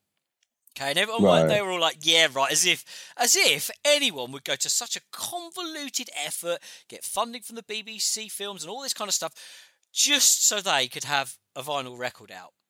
I'm telling you, lo and behold, and he did. Vinyl record out. He's just finished a tour with the fake band from the film. I saw that, and he sold out Hammersmith Apollo in like 2 minutes, and that's a 4,000-seater. He's living out his dreams. But my assertion that this whole project was just so he could have the record. You know he was in a band, don't you? in the 80s. Yes, Tio dancing, yeah, and he managed to stuff. I mean, that's the thing. When I was his biggest fan, when he started. I mean, 11 o'clock show, The Office, the early stand-up, which again was hit and miss. But I liked the persona until what I basically liked was I liked the persona until it became. This is the ridiculous thing, is that fair play to him. He wanted the record out. He did the film. My problem with him is the fact that he would have objection to the fact that we hate it. He has this huge problem with the fact that when people point out that his stuff is shit. Oh. And I mean, I won't. But I will tell the story. If I told it on this podcast before, I made a joke about him in an article, and he didn't like the joke. So he had me. He basically had his assistant phone his PR and had his PR tell my editor not to let me on the shoot. Now my editor actually has a pair of balls, and he's nothing like the editor in the Comedian's Guide. He's a wonderful man, and he actually said to me, "I'll happily tell them to fuck off if you want me to." And I was like, "No, you know what? I want Ricky Gervais in the comedy issue." I was editing the comedy issue, wanted him in it. Had a very similar bust up with James Corden, actually, funnily enough. Where James Corden actually tried to have me fired because his picture wasn't big enough. We were doing a portfolio of great comedians, and we had Jackie Mason and Jerry Seinfeld and Chris Rock. And Corden, understandably, his picture for whatever reason wasn't as big as everyone else. And I don't know; I had nothing to do with it. Ironically enough, it was one of Corden's mates that actually designed the story. It had nothing to do with me, but he took huge exception to the fact that his picture wasn't as big as Seinfeld's and Jackie Mason's. So it's weird. What's interesting about these people, and I say this is just as a normal guy, it's the fact that they are as hopelessly egotistical as you think they are. The way they behave on Twitter and the way they react to things. Corden actually verbally abused me in public once. I mean, they are the people you think they are. When I came out of the screening of that opening night, I tweeted how shit it was.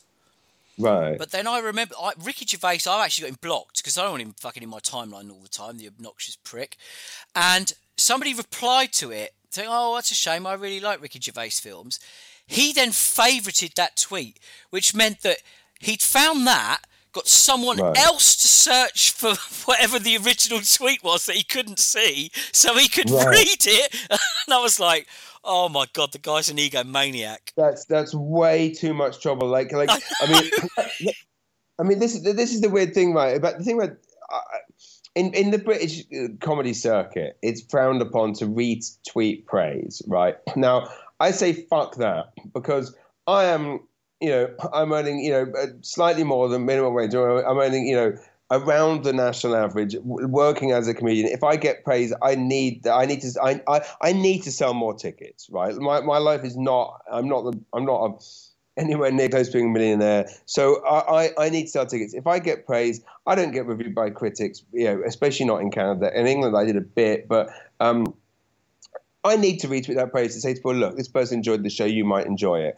I would argue that, Rio Ferdinand, when someone goes, you're a fucking legend, Rio, he doesn't need to retweet that. And I also think that Ricky Gervais has the courage of his convictions enough that when someone says they like his dog shit new film, he doesn't need to retweet it. But for some reason, he does. And I think that says it all about him. And as you say, the fact that he even goes so far as to be searching for his name and searching for the word David Brent, and yet he would deny this in interviews. And that's the thing, is he's dishonest. He creates a film that he knows to be shit, claims to be hugely proud of it, claims to hate doing press, but loves getting great press, doesn't care what people think, but then really does care what people think so much that he'll retweet it if they say he likes his film. And anyone that doesn't like it is a moron, is thick, or is, it's just pathetic. You just think, you know what, mate, you're a multi-millionaire. You have the option to make great art. You have made great art before. Mm-hmm. Just chill the fuck out. Just to clarify, I loved his early stuff. Just to... Me too. Love it. Me too. Absolutely loved it. And I say, even when he had never done stand-up before and took up stand-up and was almost immediately brilliant at it. And I loved his speeches. I love, I actually had a face-to-face encounter with him prior to the incident. Years before. And I mean, I absolutely worshipped him. And Steve Merchant, I became friendly with doing stand-up. I mean, somewhat friendly. He would probably disagree, but I liked him, and he did gigs at my club. And I mean, and to this day, I mean, I love all the Steve Merchant's cameos in Hollywood films. Often the funniest things about them. Yeah, it's a shame that Gervais has become this. I just say spend less time searching for your own name on Twitter, Ricky, and more time on the scripts. Come on, what's your stinker of the year then? So my number one stinker of the year is a tie between. You know what? I'm not gonna tie it. I mean, Bridget Jones's Baby. No, you know what? No, you know what? I'm not. Bridget Jones's Baby. I mean, again, great reviews in England. Truly awful. It was supposed to be Jack Reacher, which again, I'm a sucker for movies like that. It should be great. It should just be cinema entertainment. I watch every DTV action movie starring people that I've never heard of. Dominic Purcell. I've seen all Dominic Purcell's action movies. I watch them all. I buy them. Right. I am easy target for this stuff. Jack Reacher should have been great. It got 4 stars in Empire. I thought it's going to be great. It is truly worse than most U-Bowl films, but that doesn't make it as bad as Spotlight. Oh, beautiful, beautiful. My number one worst movie is Spotlight. It is.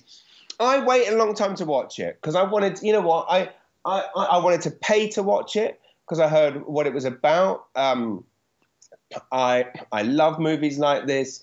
I have seen many movies like this, and I know all the excuses that people like it have. With there's no big excitement. The genius of it is the detail and the fact that there was nothing explosive. It's a fucking film, right? Like I want to see something. I mean, I know a lot of people have made jokes about the fact that the most exciting bit is Mark Ruffalo running to photocopy a document. Like half the things that happen don't actually make sense. The timeline stuff doesn't make sense. There's all these threats like the Catholic Church, if you don't do it, the Catholic Church is going to get you. Well, the Catholic Church famously did actually put out death threats and do quite aggressive things, but in this there was nothing. So basically it's a load of people that didn't talk about paedophiles because someone whispered in their ear not to, and then they did. That's it. And surprise, journalists love it because in the dying art form that is journalism, it's a film that makes them look powerful. The performances, I didn't think the performances were particularly good. I mean, they weren't bad, but the Mad Men geezer was just the Mad Men geezer. Mark Ruffalo was Mark Ruffalo as usual. I mean, I couldn't tell you a single defining characteristic about any of those people. It was truly straight to. I mean that's weird. It's wrong to use TV movie as a measure of bad, because TV movies nowadays are obviously amazing, and TV is amazing. It's like a 1980s TV movie that was deemed too shit to go on the Hallmark Channel and then slipped out on a VHS in a box set with 3 Danielle Steele adaptations, and then put on QVC briefly before being dumped into Poundorama. It is fucking dog shit, and I cannot believe it was failed critics number. The worst film. It's not the worst film of the year. It's the worst film ever. Well, no, James, because the worst film ever is my number one worst film of the year is Yoga Hosers. Right. And if you told me 20 years ago, or even 10 years ago, that I would be saying Kevin Smith has made the worst film of the year, I would have said you're a fucking mental. I bought all of his films. I used to spend all my money in his fucking shop buying his T-shirts and posters and toys and memorabilia, travelling to London to go and see his shows. Oh, you saw him live? It's bad. It is so bad. I mean, I'm the same as you. I'm a massive fan. I've read the books. Saw Clerks when it first came out. I mean, I'm going back to the running theme. This is how things have changed. When Clerks came out, I obviously heard about it because it was during the old Tarantino era of underground filmmaking. But the beauty of it was Empire gave it 5 stars, right? And I'm like, whoa. The last film that got 5 stars was fucking Goodfellas or whatever. This is going to be a masterpiece. Empire now would never give a Clerks 5 stars. No. Empire then did. Anyway, why is Yoga Hosers so bad? Let's start with the tagline. A movie for kids from the director of Clerks. Is it for kids? Yeah. Oh, I assumed it was because it stars his daughter. I thought it was violent. Well, that's problem one. Right, that is a problem. For kids, right? Problem 2 is the cast. Right. So you've got, he's in it, Kevin Smith, right. His wife is in it, and his daughter is in it. Oh, damn. He's managed to get Johnny Depp in. Johnny Depp's daughter's in it, and Johnny Depp's ex-wife Vanessa Paradis is in Right. it. So straight away, you've got 6 people who from family members, and then you've got the rest of the View Askew crew, like people like Muse and stuff, turning up. This is fascinating because this is the ultimate recipe for disaster. The worst situation anyone can ever be in as a creative is to be around people that telling them what they're doing is good when it's shit. Which is why, I don't ask my wife if my stand-up shows are any good, or you don't ask your friends, right? You need strangers. Whenever the best projects that I've ever worked on have been around people that I'd never met before, right? Where suddenly you put everyone in the room that is basically family, especially when you factor in children. I mean, no one's going to walk up to Johnny Depp's daughter in front of Johnny Depp and tell her to do another take. No, and they basically, Johnny Depp's daughter and Kevin Smith's daughter, play 2 Canadian clerks. Right. Right? There's one joke in the film, which is they say a boot. Literally, the whole film is making fun of the Canadian accent. Well, you need to watch this just for research purposes. Yeah, I mean, I'm telling you, there's one joke. And then it descends into a Troma-esque thing with these little Nazi not animated, like toy sausages that are Nazis. It just makes no sense. There's no plot. There's no storyline. It literally is making fun of Canada. All the shelves are filled with maple syrup. What? I just can't. I don't even know where to start with this. It's just horrendous, and it follows on from Tusk, where Johnny Depp plays this French detective who was in the first film. He now appears in the second film. Oh yeah, made up to the nines. You're not supposed to know it's him. In the first one, he appeared under a pseudonym. Oh yeah. This is part 2. There's another one of these to come. No. Yeah, Moose something or other. What's weird is that I've seen some other films of his, experimental ones, where he's tried something different, and they've not been great. With the one about like the cult. Yeah, no, but we touched upon this before. That I actually really enjoyed with John Goodman. I really enjoyed it. Yeah, and it's So I mean, this is staggering. I am definitely going to watch Yoga Hosers now. And I tell you what, while the viewers, anyone still listening, I will.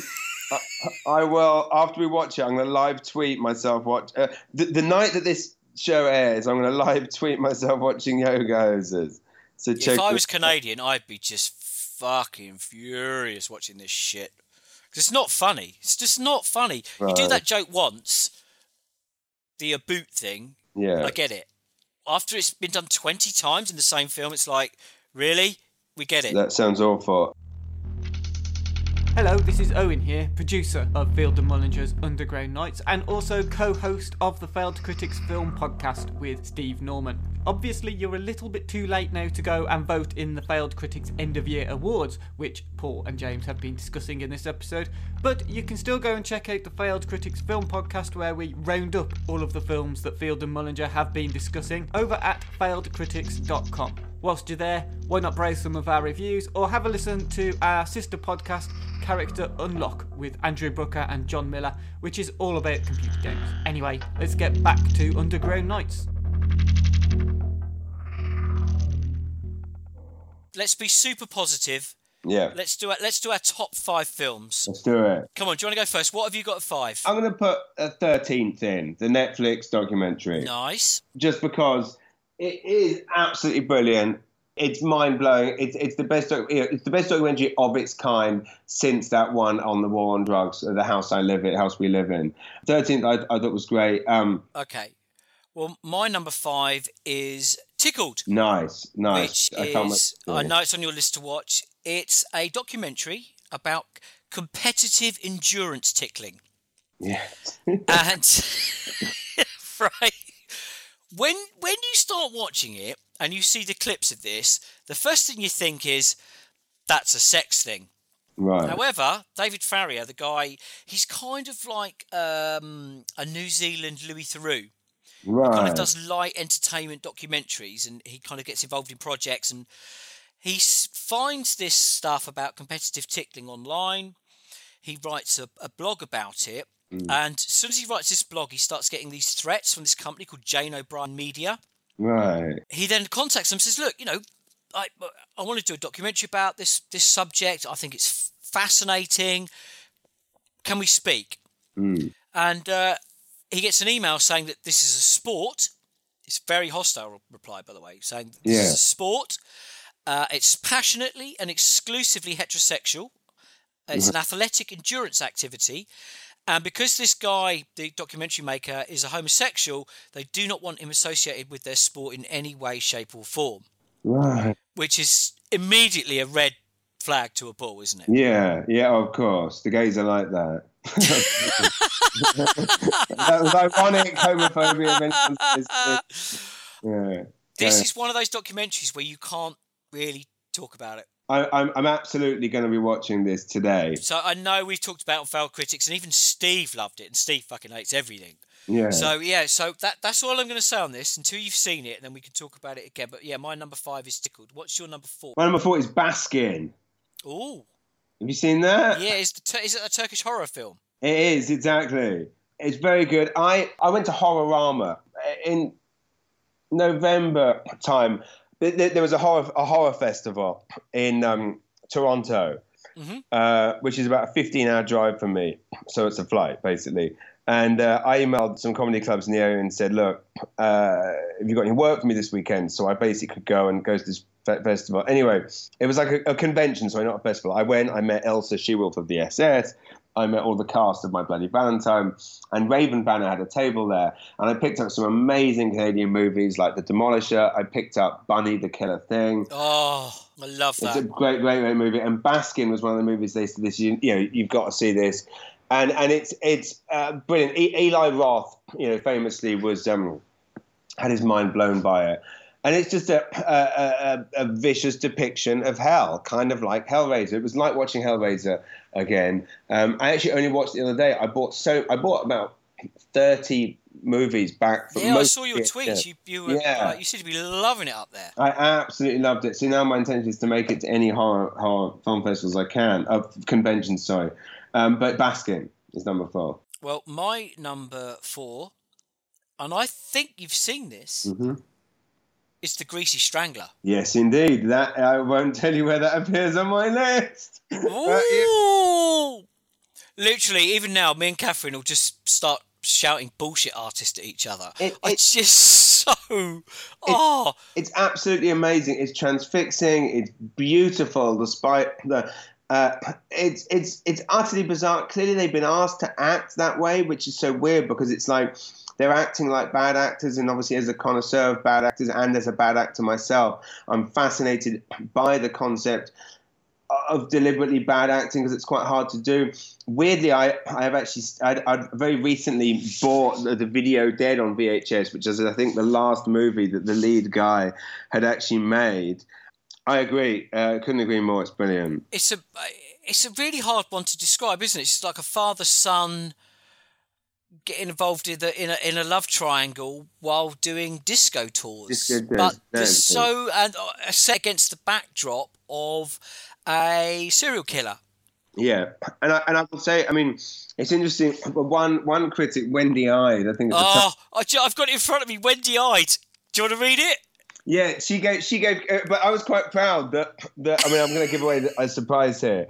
But she gave my favourite film of the year no stars. No stars. Right. And she gave Comedian's Guide 2 stars. So I'm like, whoa. She said, I've got it here. I've actually got the quote. Like an early John Waters movie, but without the sophistication, this aggressively inane horror comedy manages to cram in every disgusting, deviant activity you couldn't begin to imagine. If she just stopped there, that's my film of the year. But then she goes on and says, and yet it was still rather boring. It really isn't boring. And it's, again, where the critics did a great service, I felt. And I include Empire, Total Film, and pretty much all of them. Most people did give this, 4-star reviews, which I think made a lot of people want to seek it out and see it. And I mean, the thing is, Kim Newman said in Empire, like, you just can't get it out of your head, and you really can't. No. Yeah, choice, my friend. Cool. And your number 3? It's a 3-way tie. Oh. It is it was 3 movies, all of which were supposed to star Nicolas Cage this year, but only 2 did because he was too busy to the 3rd. So I still included it. The Trust with Nicolas Cage and Elijah Wood, Yeah, which loved is it. Two Dirty Cops, just brilliant. Doesn't go anywhere, doesn't have an ending, but just they have brilliant chemistry. An almost identical film with the identical criticism, Dog Eat Dog, Paul Schrader's new film. Again, rather than being cops, they're actually crooks, but same thing. They're exactly the same. They're same, the brilliant dialogue. Again, doesn't go anywhere, doesn't have an ending, but just fun to watch, and most films aren't. And then I Am Wrath, with John Travolta. It was supposed to be, it was a vehicle written for Nicolas Cage. A guy's wife is murdered, and it turns out that he used to be special ops. So he goes out and kills them all. I mean, a completely original plot that I've never come across before. I can't believe zero. I actually think Nicolas Cage has already made that movie.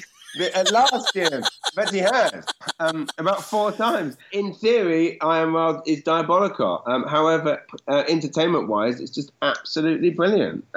So those are my 3 joint thirds. You? My third is The Neon Demon.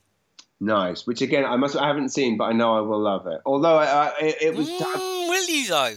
Well, yeah, maybe not. Yeah, Nicholas Winding Refn, whose other work I fucking hate. Pretty much all of his films I hate. Do you really? Interesting. Yeah, I properly don't like any of them. I think they're all garbage. So and I had to drive like over an hour to the cinema to see this. Wow. And sat there and I was like, holy fucking shit. This is how you do visuals and music to carry a film, because it looked amazing. Right. The soundtrack is off the hook. The story is so minimalist, it's so slow. It's, delves into the world of models, and it's so superficial. And this is what got me. Everyone complained, it's so superficial. But, well, yeah, because it's about models. Right. Of course it fucking is. Right. And the ending is just people thinking, well, why the fuck's this an 18? And you get to the last 10 minutes and you go, oh, that's why it's an 18. Wow. I know, James, that I think if you're in the right frame of mind, you've got, maybe a glass of wine, some quiet time. You need to really sit, focus, crank the sound up, and I think you're gonna love The Neon Demon. Yeah, I think I will. I mean, Only God Forgives I didn't dislike. It's just usual complaint. It's just all a bit pointless. But it looks beautiful. But no, I can't wait. I'm gonna check that out. So number 2 is it's Joy. My number 2s are Mob Handed and Dirty Grandpa. Beautiful, because I'll butt in now, because my number 2 is Mob Handed. Oh my goodness, that's insane. I'm not even joking. Okay, well, tell you what, Dirty Grandpa I will admit, because I've already talked about that, so I'll just stick with but our joint 2s are Mob Handed. It just gets better every time, doesn't it? It does. It's caused. We haven't spoken about it that much, to be fair, on this podcast. It's the foul critics who seem to have taken the brunt, where I started posting the other people DVDs. Yeah. Right, and they were saying it's like It Follows, but like a DVD.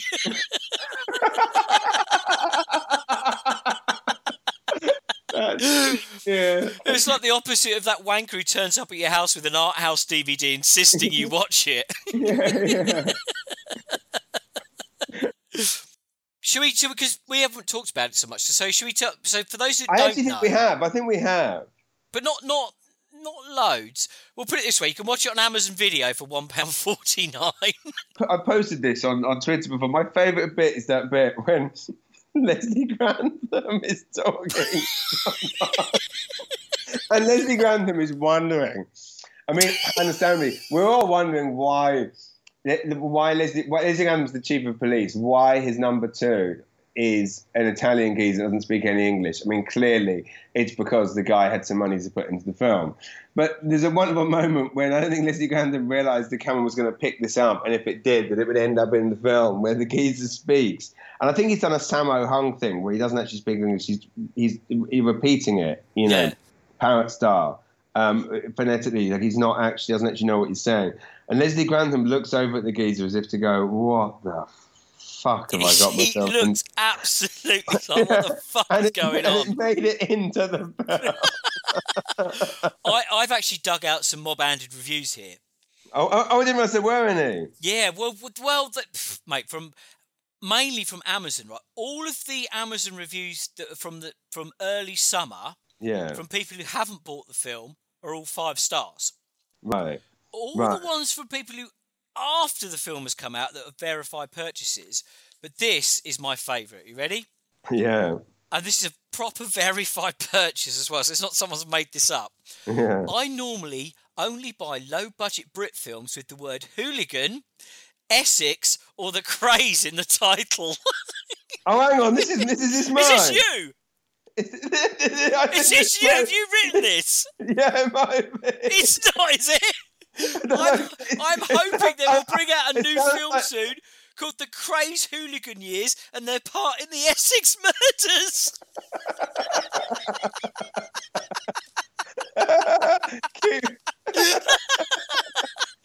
Then I won't have to buy any more British films. Is that what it says? Yeah. Mob Handed is a vigilante film which tries to be different, with great music and a gut-wrenching story about child murder by a Westminster politician. So it's up to date and not living in the past. There's some sound issues in the film, but it's refreshingly different. The Craze don't even get a mention, and none of the paedophiles get killed in Essex. It doesn't say this. There's a few ex-hooligans in there, but no mention of the Hammers or Green Street. There isn't even a drugs deal. On that basis, I get 5 stars, although Ronnie and Reggie won't be happy. If that's not the greatest Amazon review ever, I don't know what it is. That is the greatest.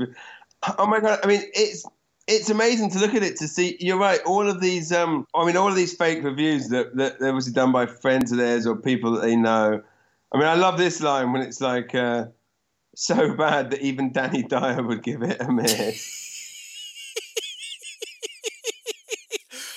Sorry, Matt. I've got this. I've just realised that review. There's one line at the bottom which I missed off, which closes with, "It's a great film. I just wish Dave Courtney had more screen time."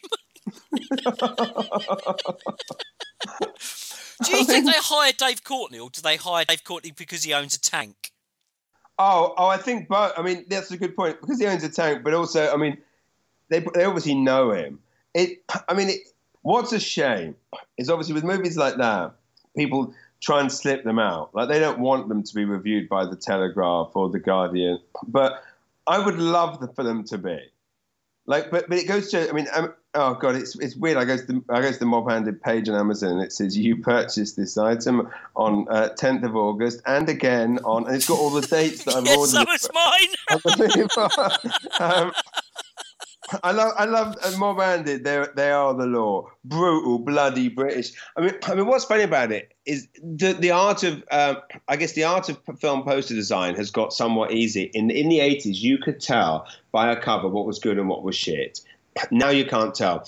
That cover does not look any better or worse than the poster for The Mechanic 2 or for Jack Reacher. I mean, which are also, diabolical. But, it looks like a perfectly normal, and yeah, it is the most ham-fisted. But of course, the other thing about Mob Handed is it's hugely offensive. Yes. Have you heard Owen review it? Because he got, this and Killer Bitch, he got really angry. Really angry. Misogynistic. Yeah, it's pro-vigilante. Yeah. I mean, what fascinates me about the Mob Handed reviews is I want to read the 2- and 3-star ones. Like, the 5-star ones are all people taking the piss or friends of the filmmakers. The 1-star ones are all people with brains. Whereas who are the people? like who are the people? I mean, someone here has given it, it's a verified purchase. So it's 3 stars. The best thing about this movie is 60 Legs and Jess Conrad. If you're a fan, you need this for your collection. Was that his mum? It's just someone's gone, look, don't be too nice about the film because the mugs didn't pay me enough. But you've got to tell everyone what a legend I am, Jess Conrad. Who the fuck is Jess Conrad? Should we just say, if you haven't seen Mob Handed, you need to, anyone listening to this. Oh, Jess Conrad's that old paedophile, the old paedophile. Yeah. Judge, whoever that is, they've actually spelt his name wrong. They've put Jess Cornard. I know. Oh my God, Jess Conrad was like a 60s musician. I mean, how the fuck did he end up? my God, he was in movies like Ragdoll and Conga and The Body in the Library, and he ends up in Mob Bandit. There are so many things wrong with it, and it is so terrible. But the beauty of it is, it's so utterly terrible that you can't help but be entertained.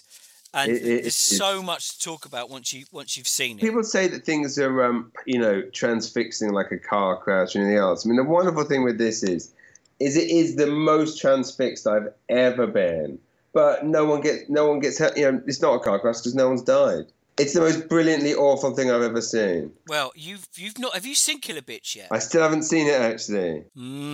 Well, when Jason Mariner irons out the bird from El Dorado in a wheelchair. Oh, and then nicks their wheelchair and rides off in it. I have to see that. I'm going to iron you out, darling. It's just hysterical. Should we do our number ones? Number ones, yes, indeed. Number one. So, my number one is The Greasy Strangler, which we've already talked about. Absolutely genius. Amazing! I'm stupidly pleased. Yeah, well, thank you for recommending it to me. Should I do my number one? Yeah. It's Clown Forever. Which, again, explain to the listeners. Anyone that's listened to the cult comedy one will know it. I still haven't seen it. Gus, haven't seen it. I take it it's good then. Oh, the boys are back. You've been 5 years on. Obviously, Casper is still up to his shenanigans. Frank's now got sort of children. He's got a new baby. Casper arrives at the christening, straight up the nanny. No, nice. So for anyone listening, this is the sequel to Clown, which is a movie that Paul recommended to me in a comedy special, and I absolutely loved it. And it was a huge hit in what country is it again? Denmark. It's a Denmark comedy. The sequel's been bought up by Draft House. Oh, really? Yeah, and I'll whiz through it quickly. So yeah. Literally in the opening, you see the kid from the camping trip, and the mum's still wearing the eye patch. Casper's like gutted that Frank won't go on what he calls hush hush nights, which is basically going out and cheating on your wife. We then end up with Frank taking the baby swimming. That does not end well. Casper keeps sending Frank pictures of him 69ing women standing up, which becomes a long-running joke in it, and he ends up showing them to his mother-in-law with the patch. But then we kind of get into cameo territory. That I can't pronounce his name. Nicholas Coster-Waldau. Right. Do you know Jaime Lannister from Game of Thrones? Oh, right. I don't watch Game of Thrones. Okay, very good-looking Danish guy, because they're obviously big fans of the show and these guys. But Casper and Frank's relationship breaks down, and Casper moves to LA to reinvent himself as the Great Dane. Wow. Frank's feeling sort of really sorry for himself and decides to follow him out there. And then we get into the last one, was it the Tour de Puss? Oh, yes, yeah. This one, their thing is the pussy snout, where you bury your nose into a lady's vagine and do 3 big snorts. And Casper does this every morning with the ladies in LA. Mate, these two out of their comfort zone in LA is fucking hilarious. And they get a dog and they get a Great Dane. And they do, the thing in the first one? Yeah. Yeah, you know what he does to the mother-in-law? Yeah. This is way, way worse. Then Frank does something absolutely deplorable. I mean, because as you know, what I loved about the first one was, despite the genius of it was the fact they didn't try and make them likable. They did these awful things, but it was amazing. I mean, funnier than any Hollywood comedy. Yeah. Are you saying this one is even more extreme? More extreme. I mean, what Frank does is beyond the pale. But then Casper finds out what he's done, and what he demands in retribution is just fucking horrifying. And when he agrees to it, you're like, no, there's no way this is happening. Oh, mate, you've got to see it. It's just beyond the pale. But they get away with it again. I can't help but love these two fucking Danish idiots who are All they want to do is fuck everything that moves, cheat on their wives, and to the point where they go, oh, why can't we go on a hush-hush night together? You know, clearly talking about cheating on their wives. Disgraceful, mate. Absolutely disgraceful, but beautiful and lovable. It's just so disappointing that, it's just fascinating. You got a film that's massive in Denmark, obviously big enough in America to get funding to make a sequel. Enough people know about it. This is the wonderful thing about the filmmaking world at the moment, is how you can get these films that come out that will really never really hit the radar in a traditional sense. Like, I mean, I don't know, I could be wrong, and maybe they have been featured in Entertainment Weekly and places like that. That most people haven't heard of them. I mean, again, I am a comedy connoisseur. I live, breathe, sleep comedy. When you mentioned Clowns Me, I never heard of it. Of course, when I Google it, I discover that lots of people do know about it. Of course, there's superstars in Denmark. But this film sounds genius. And this is why we do this podcast, is so people can hear about movies like that. So thank you. You've got Isla Fisher turns up in this, and the guy from Maroon 5. It's just bizarre that obviously people have now become fans of them, and that does make me feel a little bit. Do you know what I mean? When they've got these cameos from like superstars. Yeah. And bizarrely enough, Frank is. I saw him. He was actually in Game of Thrones. No way. Yeah, he plays the librarian. That's insane. Cool. Well, that's our review of the year, I mate. really want to add, actually, that there's a list of films that I'm aware of that I desperately want to see, which may be terrible or may be good. I don't know, because it's an unfortunate fact that you cannot trust anything. I mean, I would like to think American Honey is going to be amazing. Is it? It's 3 hours. Right. Ish. Which is too long and less.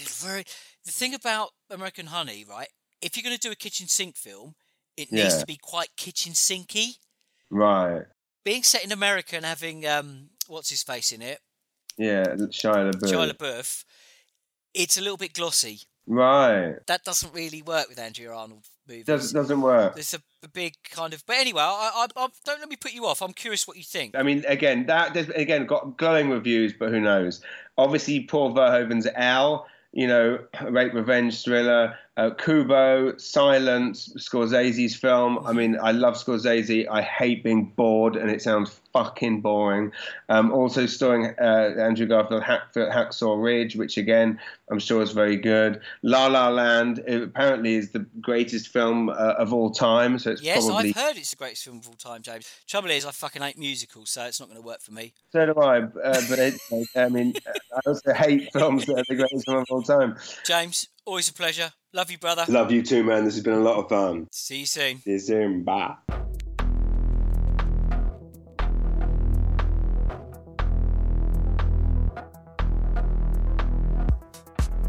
Underground Nights is presented by James Mullinger and Paul Field. This episode was produced by me, Owen Hughes, and the music was provided by James Yule. Underground Nights is a part of the Failed Critics network of podcasts, along with the Failed Critics Film Podcast and our gaming podcast, Character Unlock. You can check us out at failedcritics.com/underground-nights or find us on Twitter at UGNights. Thanks for listening.